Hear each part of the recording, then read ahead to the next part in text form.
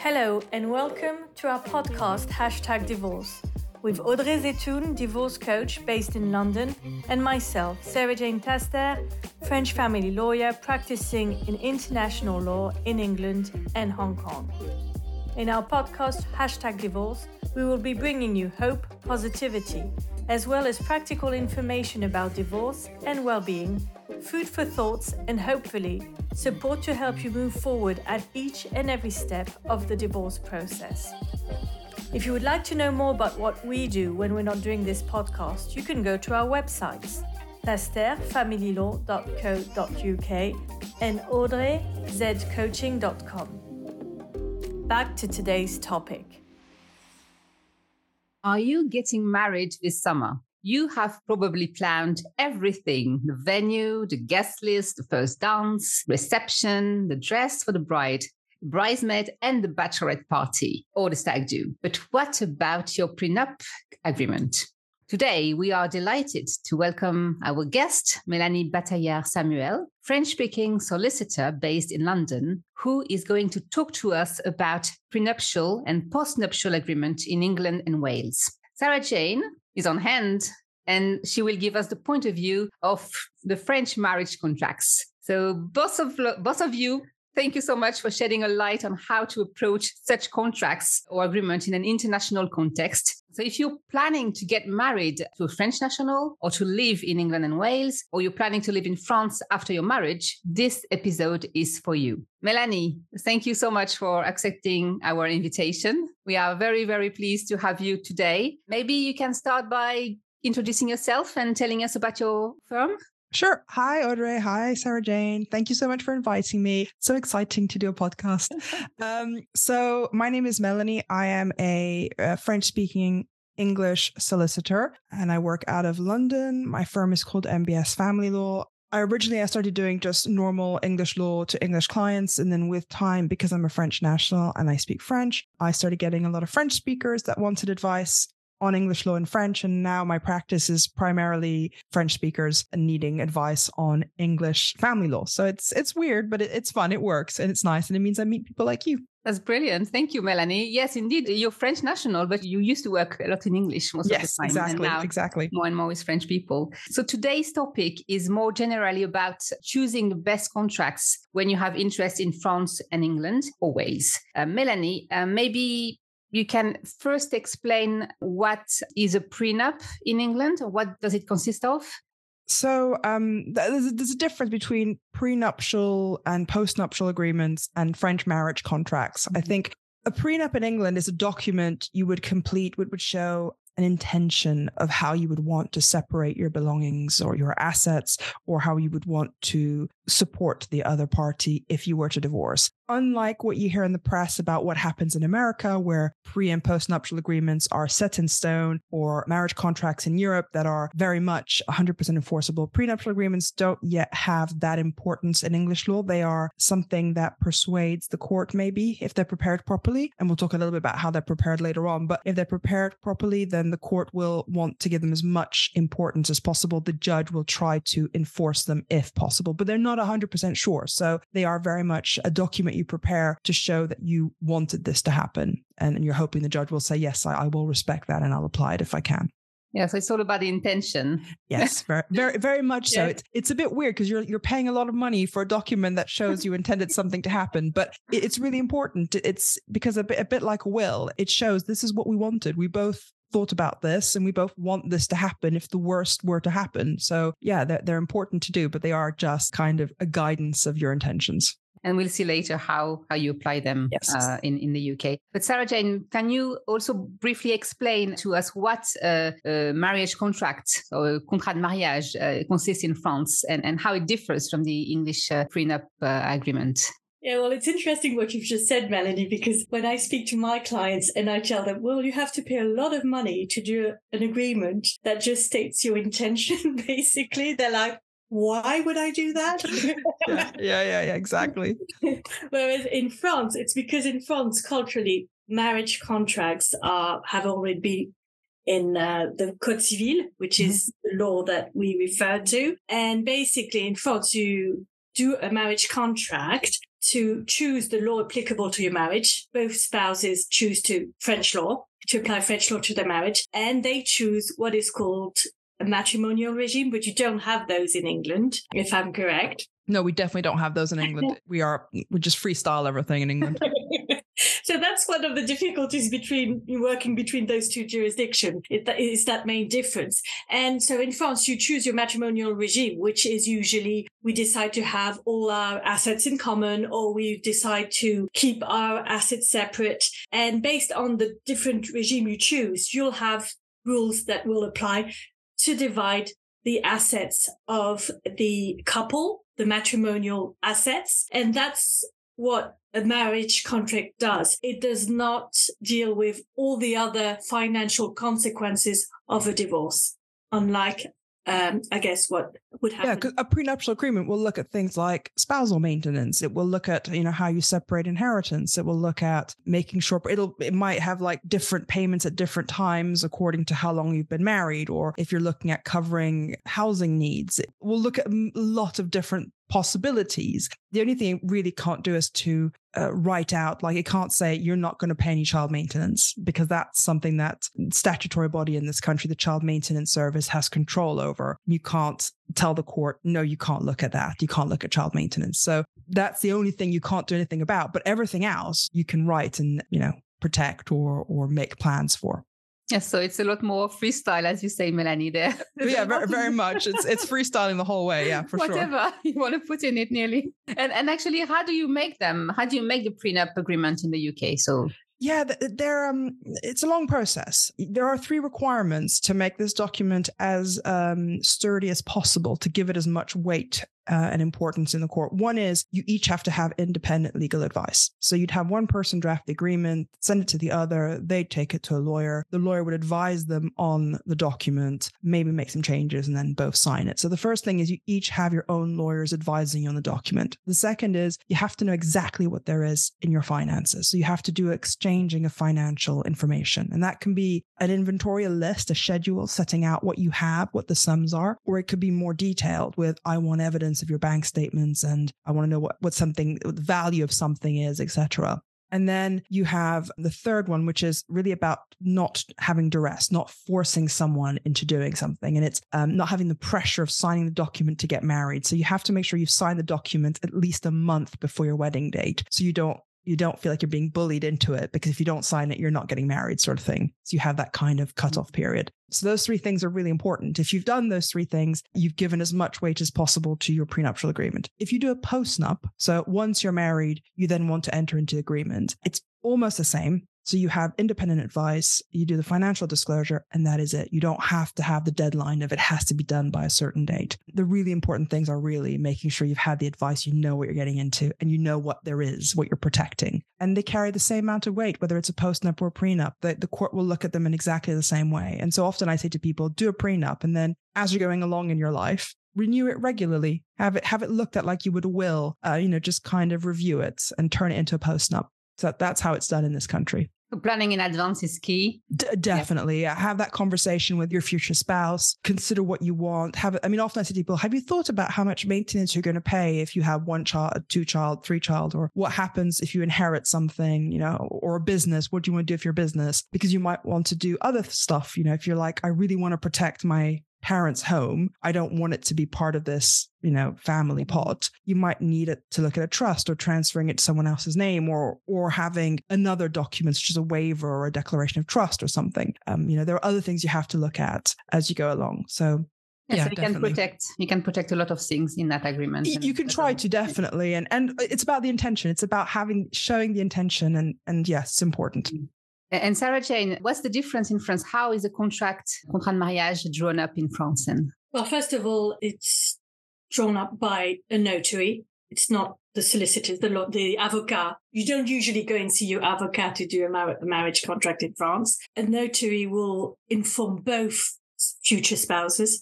He will advise them on what is the matrimonial regime, which is the best suited for their situation at the time of the marriage. Like Melanie said, in France, it's the same. You can and you are advised to modify your marriage contract in time, even after marriage. I would say every time there's something important in your personal life, a change in the professional situation, children, or simply when you get older, you want to protect your spouse rather than your children, it really changes. So basically, the notary does that job to help you choose the matrimonial regime best suited to you. And then once he's chosen it, you've chosen it, he will draft the contract, 10 pages maximum. That really 10 pages.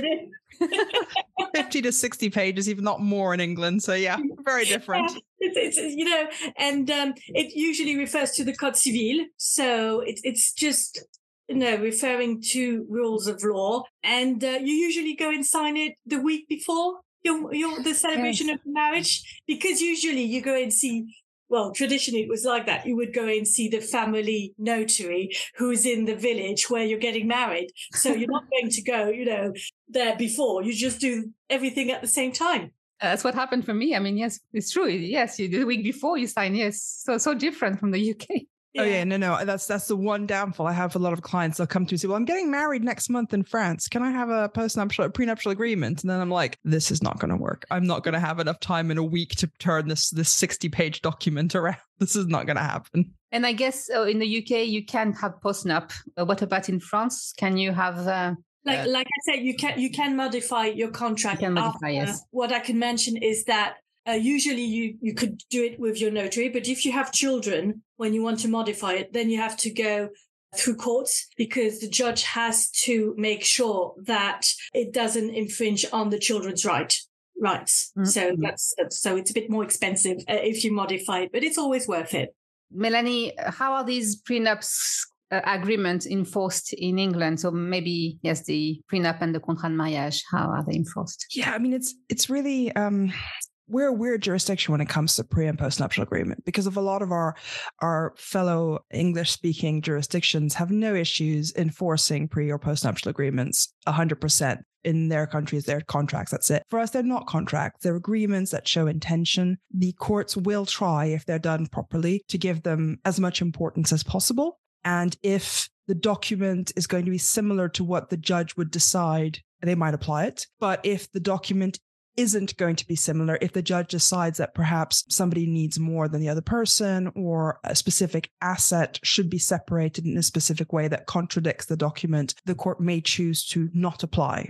I think gone are the days where the judge would look at a prenup and just tear it up. I have seen that happen in the court. The judge tore up the document and was like, "We don't do this." This is a long time ago. It's like 10 years ago. But now the court will try their hardest to apply. But it really depends on, how well the document is. Has it been reviewed regularly? Is it not going to prejudice one person? Is it leaving both parties protected with enough money? If there are kids, are the kids protected? If all that happens, the court might say, "I'll apply one part, but not the other," or "I'll apply all of it." I think if you're looking at really complex international documents, the court, particularly the London courts, they're going to try really hard to try to make it work, because clearly a lot of money and time and effort's gone into this. So the intention is really important. But, you have to be really sure that these documents are done properly. So when you're preparing them, you need to make sure you're not just mirroring what's happening in another country. Oh, this is what my French contract says, so this is what my English contract is going to say, because you have the problem that the court might say, this is not how we would apply the law, so we can't do this. So yeah, that's how they look at it. Yeah, so depending on the length of the marriage as well, it's good. The advice is to review your contract, your agreement regularly, so the judge can apply it. Review it when you buy or sell an asset, review it when you inherit something, review it when you have kids, review it, at your 5-year anniversary or 10-year anniversary. It's not a very romantic thing to be doing, but, look at it regularly, definitely. And Sarah Jane, I'm going to replicate the question to you. So how are French contracts, legally binding in France? Yeah, if you have a marriage contract drafted by a notary and signed before a notary, will be enforced by a French judge without any question. That's just very simple. There's no question. That's brilliant. No, because like I said before, the contract only deals with the division of assets. The judge will keep a discretionary power to deal with all the rest. But with the division of assets, if the couple decide, entered it into a contract, or even if they didn't, because in France, if you don't enter into a contract, you have a matrimonial regime that will apply to you anyway. So you always know how your assets should be divided if you're in France. It gets more complicated if you travel abroad, or if you marry somebody from another jurisdiction. That's when it's really important to do a marital contract or a prenup. So if I understand things correctly, when your clients have interest in both jurisdiction, they must consult a lawyer, solicitor, notary like you with knowledge of both jurisdiction. Does it sound right, Melanie? Is it what you think? Yeah, definitely. I would say 100%. The moment you have assets in another country, or you have multiple nationalities in the couple, definitely, or if you're going to be living in different countries, definitely speak to people in those countries. And I always say, try to have a document in each country. Sarah Jane has a different view on it, and she'll express her view in a minute. But my view is, have that advice, speak to them, figure out how the law applies in those countries, have a conversation about what would happen if you were to separate in one or the other countries, and then have that worked into whatever agreement you choose to prepare, whether it is multiple documents in multiple countries or one document which covers everything. Definitely have that advice. You need to understand how each jurisdiction is going to apply a marriage contract or a prenuptial agreement and what will be the pitfalls. So yeah, really important to have that advice. Yeah, so be informed, definitely. And for yourself, for your partner, and drafting 2 documents. And Sarah Jane, what is your take on that?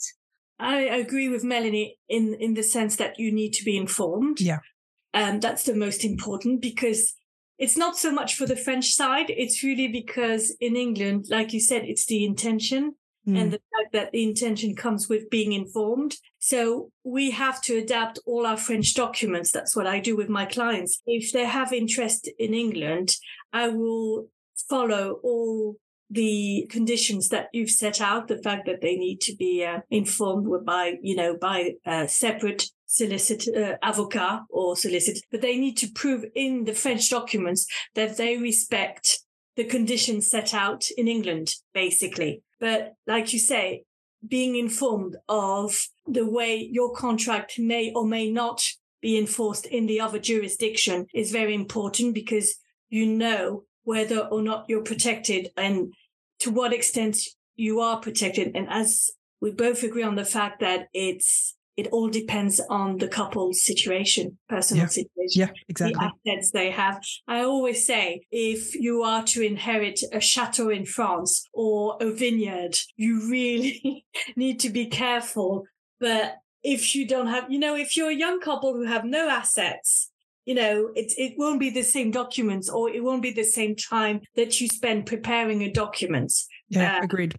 Thank you, Sarah Jane. So the important is to be informed and understand the jurisdiction in different countries. Yeah. Thank you, ladies, for shedding a light on the contracts. So I think it's now time for you, Audrey, to tell us a bit, as the divorce and relationship coach, what do you think people should do? Do you think a marriage contract or a prenup can help prevent problems in a couple? Yes, thank you, Sarah Jane. Of course, I think it is important to have a clear communication with your partner from the start of, thinking about marriage, or hopefully before, and having those conversations about difficult topics like a prenup or a contrat de mariage, marriage contract is vital. It could avoid lots of surprises, unpleasant surprises in the future. So if you're going to get married, you're hoping to never get divorced. So you can't not address these issues before the marriage. What might happen during the marriage if you have other difficulties to deal with,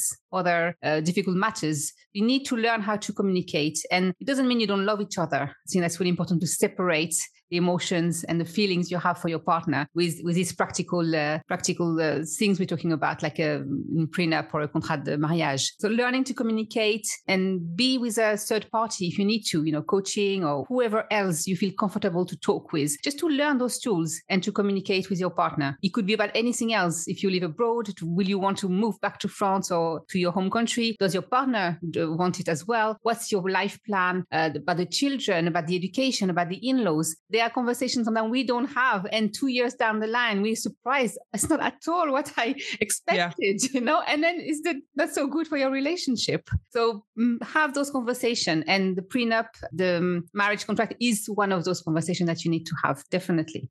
I agree 100%. I'm 100% behind you on this one, Audrey. Definitely.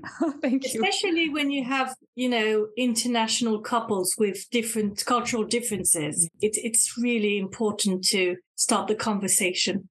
You assume a lot of things, and it's always good to be clear. And, so that's definitely one. I think we're getting to the end of the podcast. Thank you so much, Melanie, for answering our questions. It was very interesting. I really enjoyed listening to you and have both your point of view regarding this notion of marital contract and prenup agreement. I realize that it's not really romantic, as we said, but nonetheless very important and a topic to address in your relationship. So if you would like to contact Melanie, you'll find all her details in the podcast notes. And we forgot to mention that Melanie is also a podcast host. Oh my gosh, yes. Can you tell us about your podcast, Melanie? Because it's really interesting. So I do a podcast called Family Law and Lattes, and it is a podcast which is discussing different areas of family law, different aspects. So it can be talking about black letter law. In other words, what are the new changes to trust law, for example, all the way to who are the people that work in family law, divorce coaches like Audrey, or it could be accountants, financial advisors. And we also discuss the new topics. So we might talk about parental alienation as a theory. So it's really basic. I try to keep it as straightforward and as simple for junior lawyers and more senior lawyers who are afraid to say that they don't know a specific area of law. But also I find that it can be quite helpful for clients sometimes to listen to, because it gives them an idea of what's going on in the family law world. It's not going to give them an answer to their problem, but it might give them a flavor of, what certain things are happening, what lawyers mean when they talk about certain things. Also, I find it a lot of fun because it gives me like an excuse to chat to people about stuff. It's a kind of for half an hour with a coffee about random areas of family law, which is, great. I love it. Well, and it's a great podcast. I recommend your podcast because I learned so much while listening to it. And I mean, the guests you have on it, they vary so much. It's completely random. I just I have the previous president of the family division all the way down to young barrister who's talking about, pension reform or something. It's completely changed. It's awesome. I love it. Thank you very much for having me on your podcast. I really enjoyed it. Thank you, Melanie. It's been so long in the making, but we finally made it. Finally got there. It was a pleasure. Thank you very much, Audrey. Thank you, Sarah Jane. Bye.